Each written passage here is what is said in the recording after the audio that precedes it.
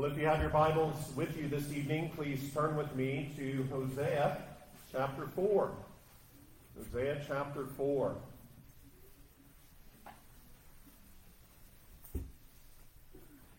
This evening we are going to be considering verses 1 through 10. 1 through 10.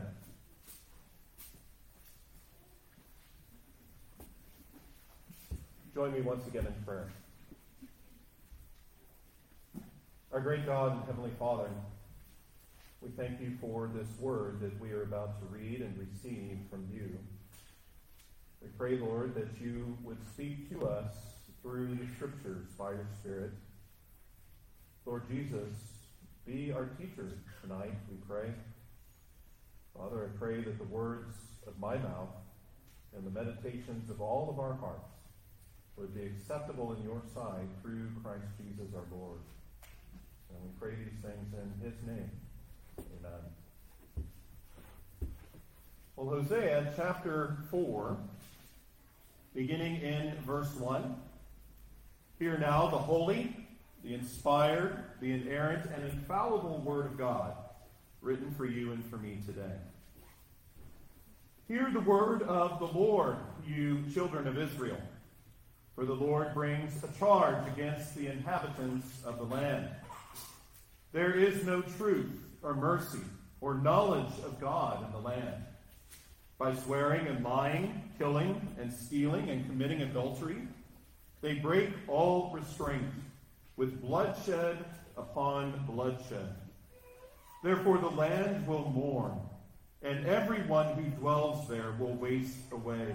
With the beasts of the field and the birds of the air, even the fish of the sea will be taken away. Let no man contend or rebuke another, for your people are like those who contend with the priests. Therefore you shall stumble in the day. The prophet also shall stumble with you in the night, and I will destroy your mother. My people are destroyed for lack of knowledge, because you have rejected knowledge. I also will reject you from being priests for me, because you have forgotten the law of your God. I also will forget your children. The more they increased, the more they sinned against me. I will change their glory into shame. They eat up the sin of my people. They set their hearts on their iniquity. And it shall be, like people, like priests. So I will punish them for their ways and reward them for their deeds. For they shall eat, but not have enough. They shall commit harlotry, but not increase, because they have ceased obeying the Lord. Amen. Thus far, the reading of God's holy word, and may God add his blessing to the reading of his word to us. Well, congregation of the Lord, when the sovereign, true, and living God foretells the future return of his people to himself, when he tells of their repentance and seeking after him, having abandoned their sin, that is a wonderful time for praise, as his mercy and love are on display. In fact, we see more and more of God and his love for his people here in Hosea. His love undergirds his pursuit of his undeserving, unlovely, adulterous people. His love undergirds his punishment and his chastening of them for their many sins as well. Now, to help us understand our sin and our relationship with God, he graciously teaches us and shows us what we need to see in a variety of ways. God teaches us through his word, through his law. He gives us examples. He teaches us through aspects of his providence. With Israel, along with word, God had his message communicated clearly through real-life relationships. The first of which, in Hosea's marriage to Gomer, God shined the light on what? On the nature and severity of their sin and offense. Now, in the second relationship that Hosea entered into with the adulteress in chapter 3, God emphasized the nature and the magnitude of his love. So see in relationship 1, the nature and severity of their sin and offense. In relationship 2, the nature and the magnitude of God's love. And as Hosea represented God in that relationship, and the adulteress represented Israel, God shows us a pure relationship with a great sinner. He shows us a pure relationship with a great sinner. He showed forth the love of the Lord for those who look to other gods and love the delicacies that sinners entice them with. Beautifully, God showed Israel and shows us a grand picture of our redemption in Christ. We were bought with a price of the precious blood of Christ. We were saved and given freedom in Christ to abandon our sin, to live a new life of holiness before the Lord all of our days.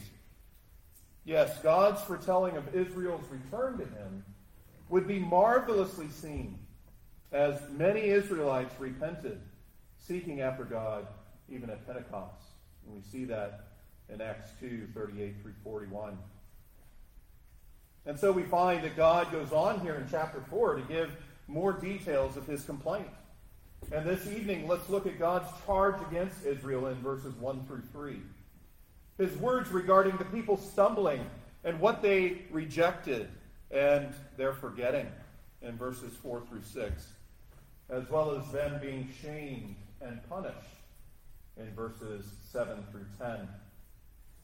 But firstly, see how God presses on the heart of the problem with Israel. Sin sowed discord between them and God. We see in verse 1 that he says, "Hear the word of the Lord, you children of Israel. For the Lord brings a charge against the inhabitants of the land. There is no truth or mercy or knowledge of God in the land." So as Israel had turned their backs on God, my friends, and chased after their lovers, it was time that they heard the word of the Lord. It was time that they heard the charge that he raised against them in his court because they broke covenant with him. They brought reproach upon him and were ungrateful for his many gifts and blessings and graces to them. If you remember back in chapter 2, verse 2, God called the children to bring charges against their mother. And their mother is Israel, as he would bring his case. And here are important details regarding his case. Here, God commands the children of Israel to open their ears and listen to him, for he has come against them. And what was God's charge? There was a grave and clear absence of three critical things that must be present among the people of God. Look at those things.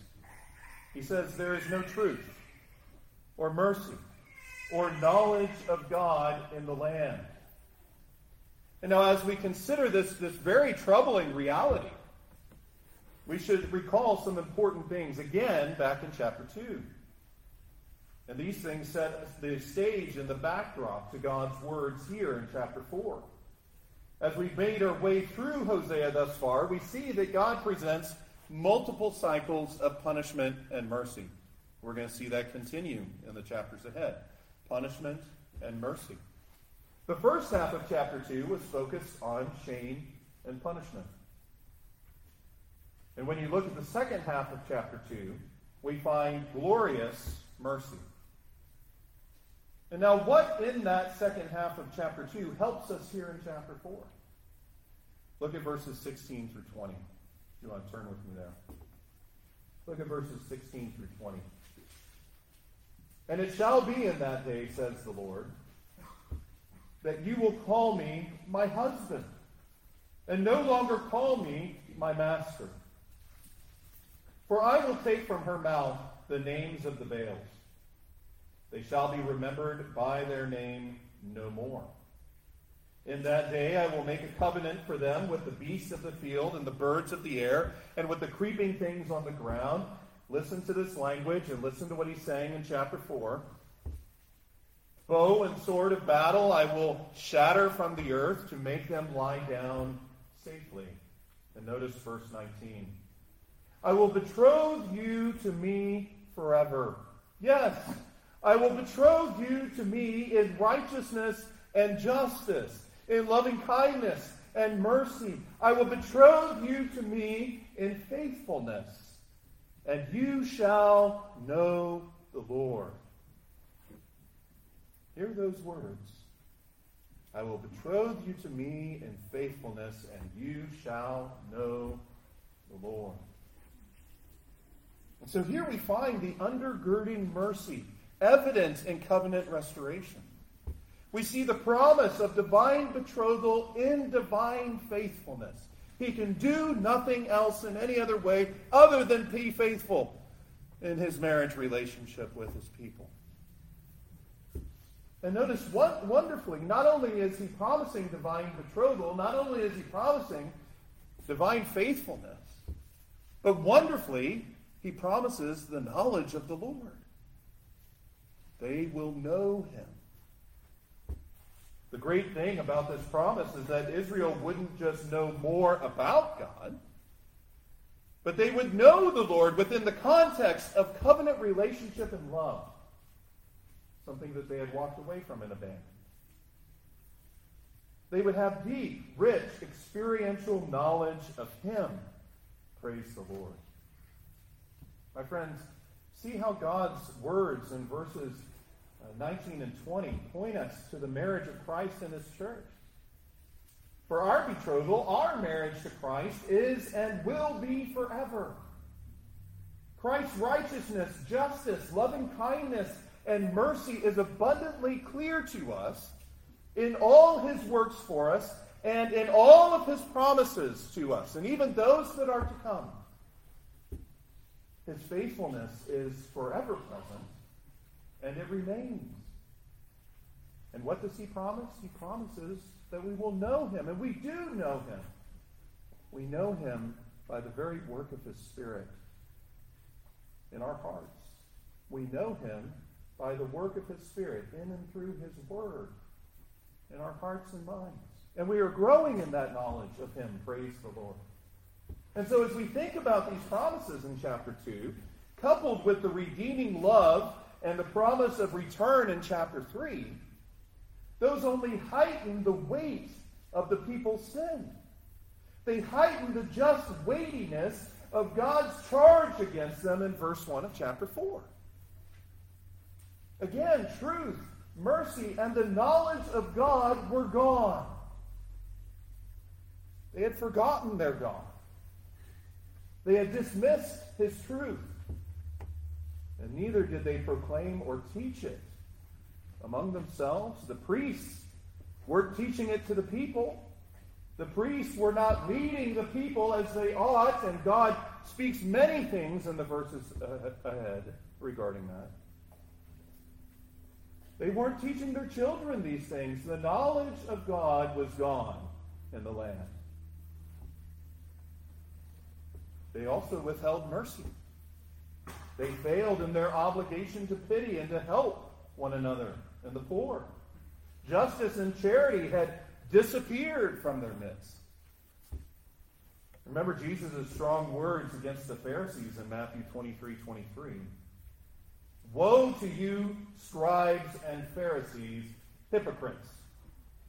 For you pay tithe of mint and anise and cumin, and have neglected the weightier matters of the law, justice and mercy and faith. These you ought to have done without leaving the others undone. Very heavy words of rebuke from Christ against such men. And what did the lack of truth and mercy and knowledge look like in Israel? Hosea goes on in verse 2 to say this: by swearing and lying, killing and stealing and committing adultery, they break all restraint, with bloodshed upon bloodshed. Now wait a minute. That is an awful like sounding like some place like Nineveh. Like some pagan city. But wait, he's talking about the people of God in Israel? When sin and harlotry and an adulterous heart takes people away, they turn their back on God. All restraint was gone, he said. They broke all restraint. The Israelites were breaking God's law, summed up in the Ten Commandments. See that? Even in this list of their crimes, right, in verse 2. See the specifics of the violations of God's law. Hosea lists 5 violations of the law in verse 2. And these 5 violations really communicate and include transgression of the whole law. And this view of such violations is what James teaches us in James chapter 2, verses 10 and 11. We read there, "For whoever shall keep the whole law and stumble in one point, he is guilty of all. For he who said, 'Do not commit adultery,' also said, 'Do not murder.'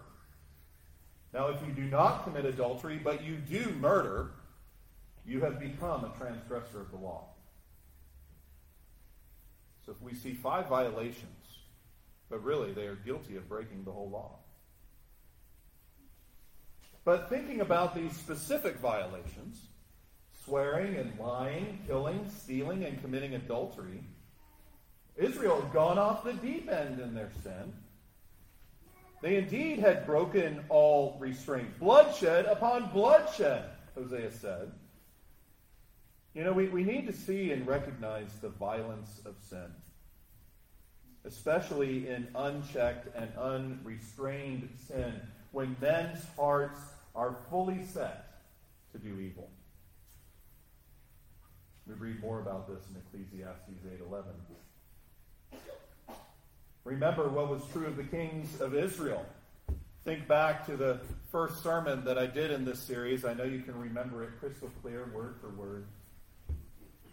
Remember what was true of the kings of Israel, especially the stream of bloodshed that flowed as many men grasped for that crown. 4 of the 6 were assassinated by those that usurped their thrones. Remember that. Remember how Zechariah was killed by Shallum after reigning for only 6 months. Shallum reigned for only 1 month and was killed by Menahem. And Menahem ruled, and when he eventually died, his son Pekahiah took the throne. And Pekahiah only reigned 2 years and was killed by Pekah, who then took the throne. And we see this all laid out in 2 Kings 15. And so bloodshed upon bloodshed is this picture painted. And so what would be the consequences of these atrocities? Well, Hosea says in verse 3, "Therefore the land will mourn, and everyone who dwells there will waste away with the beasts of the field and the birds of the air, even the fish of the sea will be taken away." The whole land, beloved, would mourn as it would be stripped of its beauty, as it would be stripped of its bounty. As wonderful things and animals and wildlife, food, resources were taken away by God. Wonderful aspects of his creation, things that the people relied on, depended on, were gone. You know, this would have and should have reminded Israel of the covenant curses that Moses had spoken of in Deuteronomy 29, verses 23 through 28. If you want to turn with me there, you can. Deuteronomy 29, verses 23 through 28. And beginning in verse 23, we read, "The whole land is brimstone, salt, and burning. It is not sown, nor does it bear, nor does any grass grow there, like the overthrow of Sodom and Gomorrah, Admah and Zeboim, which the Lord overthrew in his anger and wrath. All nations would say, 'Why has the Lord done so to this land?' What does the heat of this great anger mean? And notice verse 25. Then the people would say, because they have forsaken the covenant of the Lord God of their fathers, which he made with them when he brought them out of the land of Egypt. For they went and served other gods and worshipped them, gods that they did not know and that he had not given to them. Then the anger of the Lord was aroused against this land to bring on it every curse that is written in this book. When the Lord uprooted them from their land in anger and wrath and great indignation, and cast them into another land, as it is this day. This is a very clear picture, then, that would also soon be true for Israel in Hosea's time.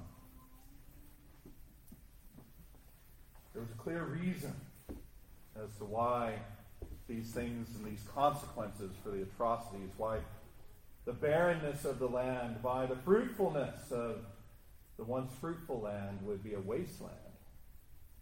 Why that would be true? Because they were covenant breakers. Because they were back turners instead of God-fearers and law-keepers.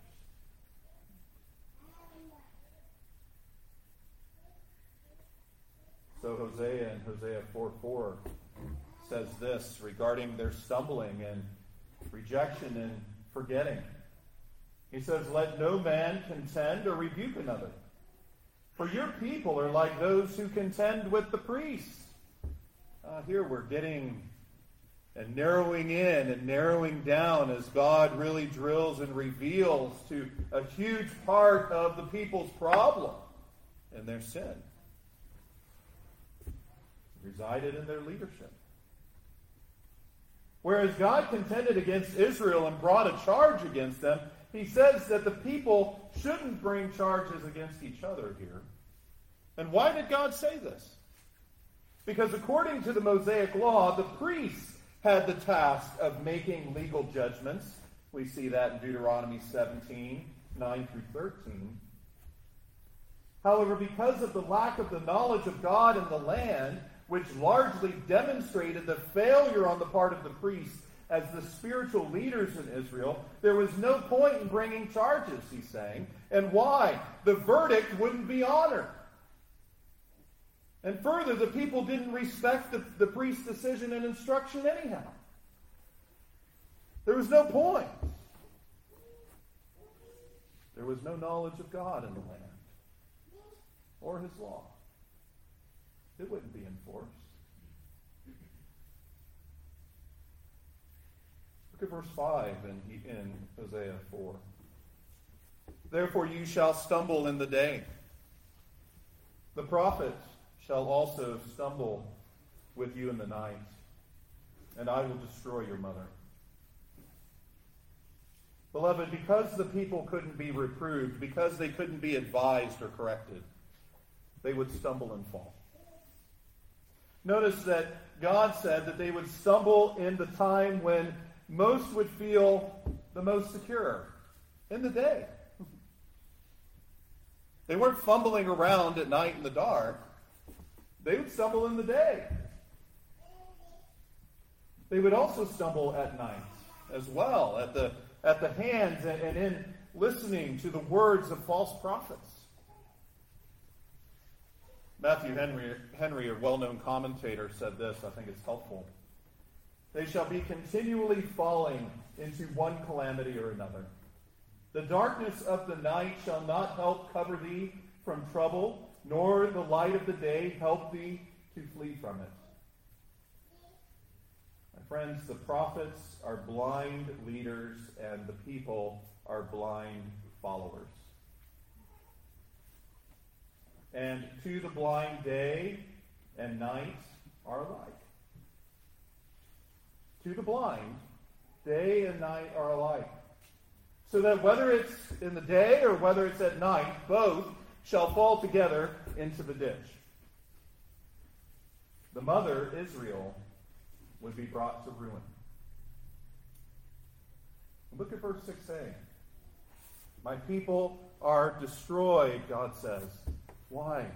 For lack of knowledge.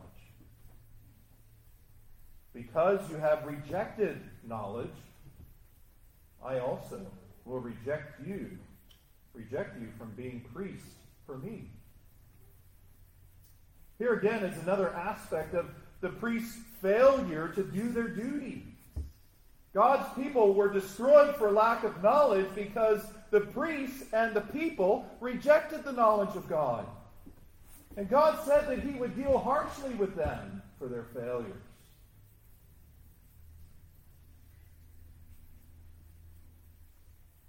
Beloved, without the knowledge of God, the people spiritually starve. They spiral. They turn in on themselves. Destruction comes upon them.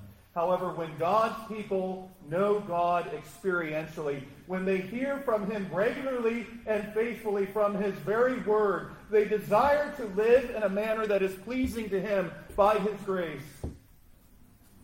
To know God is to fear God. To fear God is to love him and to keep his commandments. And so, beloved, even so from this pulpit, may it never be void of the Word of God. For that is what you need. That's what I need. We need to be fed and grow and to hear the words of the knowledge of God. We need to hear from him and his word. You don't need my opinions. May that never come from here and out of my mouth. However, they not only rejected such knowledge, he says, but look at verse 6b, the second half. Because you have forgotten the law of your God, I also will forget your children. That is an extra painful sting because of the sin of the people. Israel consciously and willingly forgot God's law, rejecting it, refusing to obey it, and therefore God would forget their children, he said. Their punishment would sadly have multi-generational impact. You need to know this. Our sins today don't just affect us. Our sins have consequences. And many times those consequences become evident in our children's lives.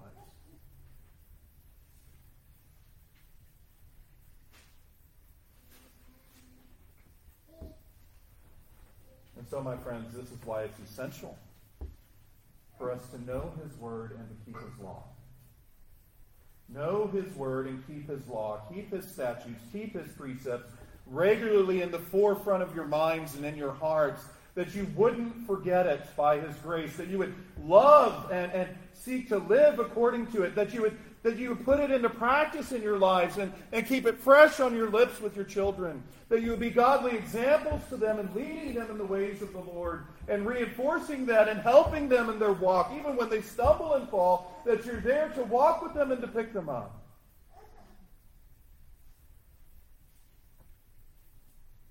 We cannot forget. And we must teach them that they would not forget. Children, listen to your parents as they lead you in the ways of the Lord and teach you the things of God. Hear the word of God in your own hearts and ears this evening.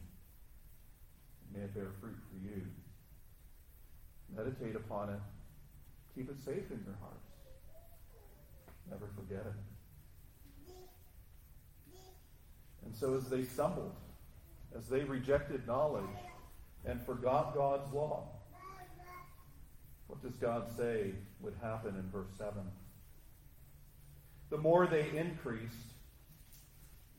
the more they sinned against me.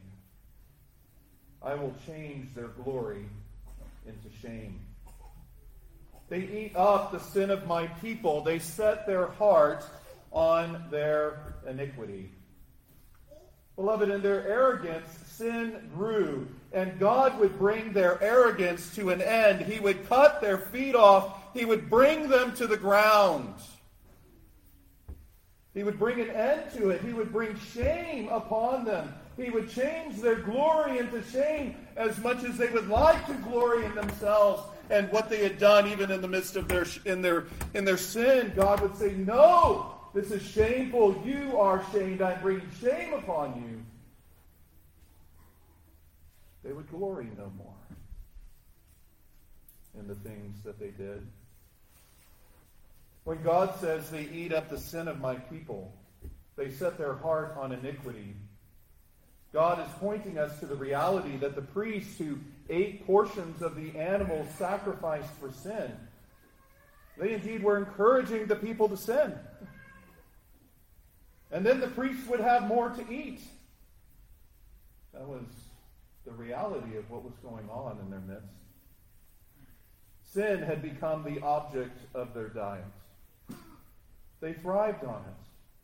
Their hearts were set, their souls were lifted up. Sin and iniquity were sustaining them. The priests and their sin, the priests and their failures against the Lord, against His Word, and against leading the people in a godly way, they were pointing people to feed on their own sin. This is such a serious matter. The leaders of Christ's church must do what is faithful and right in the eyes of God in accordance with His Word, to care for, to feed, to nurture, to guide, and protect His people. Not to encourage them in sin. Even as they're doing their own things in sin. It's all one big, nasty sin party that's spiraling to destruction. God said He would put an end to it. He would not have such leaders do this any further to His people. He would punish the leaders for their sin as well as His own people for their own. And notice He says that very thing in verse 9. And it shall be, what? Like people, like priests. 4 very clear and impactful words. Like people, like priests. So I will punish them for their ways and reward them for their deeds. They shall eat, but not have enough. They shall commit harlotry, but not increase, because they have ceased obeying the Lord. Just as God would punish the priests for their failures in leading the people astray, truly no one would escape from God's judgment. They would eat, but they would not be satisfied. Right? They would play the harlot in sexual relationships, but wouldn't increase in their numbers. God would not bless them in this. God would not open the womb because of their treachery and sin. No, they would not increase. And some, they would receive great blessings and gifts from the Lord because of their disobedience. He would reward them in ways that they did not expect. That He would reward them here with discipline. He would reward them for their deeds. But it wouldn't be what they desired or expected. I'll leave you with this. See the importance and the work of the presence of the knowledge of God and the severe consequences that come as a result of its absence. Sometimes we take the knowledge of God for granted. We have it, we know it, we're growing in it, and we've had it for some time. We have not turned our backs on God. But when it is gone, see what happens. Again, when we know God, to know Christ experientially, we desire to live in a manner that is pleasing to Him. Again, to know God is to fear Him. And to fear God is to love Him and to revere Him and to keep His commandments. Keep that in your mind and your heart. And so as we hear of Israel's stumbling and their rejection of knowledge and their forgetting his law, the clear message is that the opposite should and must be true for us. Instead of stumbling, we must stand in Christ and on his word. If we are standing in Christ and on his word, we are not blind, but we are truly spiritually enlightened by the Spirit's word. In the night and in the day, as we stand, we must embrace and love growing in the grace and knowledge of Christ. Notice that. In the grace and the knowledge of Christ. As we stand and embrace, we're mindful of and love his law. We meditate on it, and we seek to be faithful in living according to it. But finally, I also encourage you to pray for me as your pastor, as I am charged with the duty of preaching Christ to you and teaching you his word. Pray for your elders too, for we are all responsible to the Lord for teaching you his truth, helping you to grow in your knowledge and relationship with him. And pray for us as we encourage you to flee from temptation and sin and not to wallow in it and sin all the more. We must not be like the priests of Israel that Hosea spoke to. I, as your pastor, we as your elders, must do the opposite. It takes courage and strength to do that in the midst of all of the pressures and the stresses and the issues of this life. But God's grace is sufficient. His word stands. Christ reigns supreme on his throne and in our hearts. And therefore it is a joy for us to stand and to proclaim, to teach, to guide, to nurture your hearts and your souls. We watch out for your souls. We have wounds in our backs so that you won't have wounds in yours.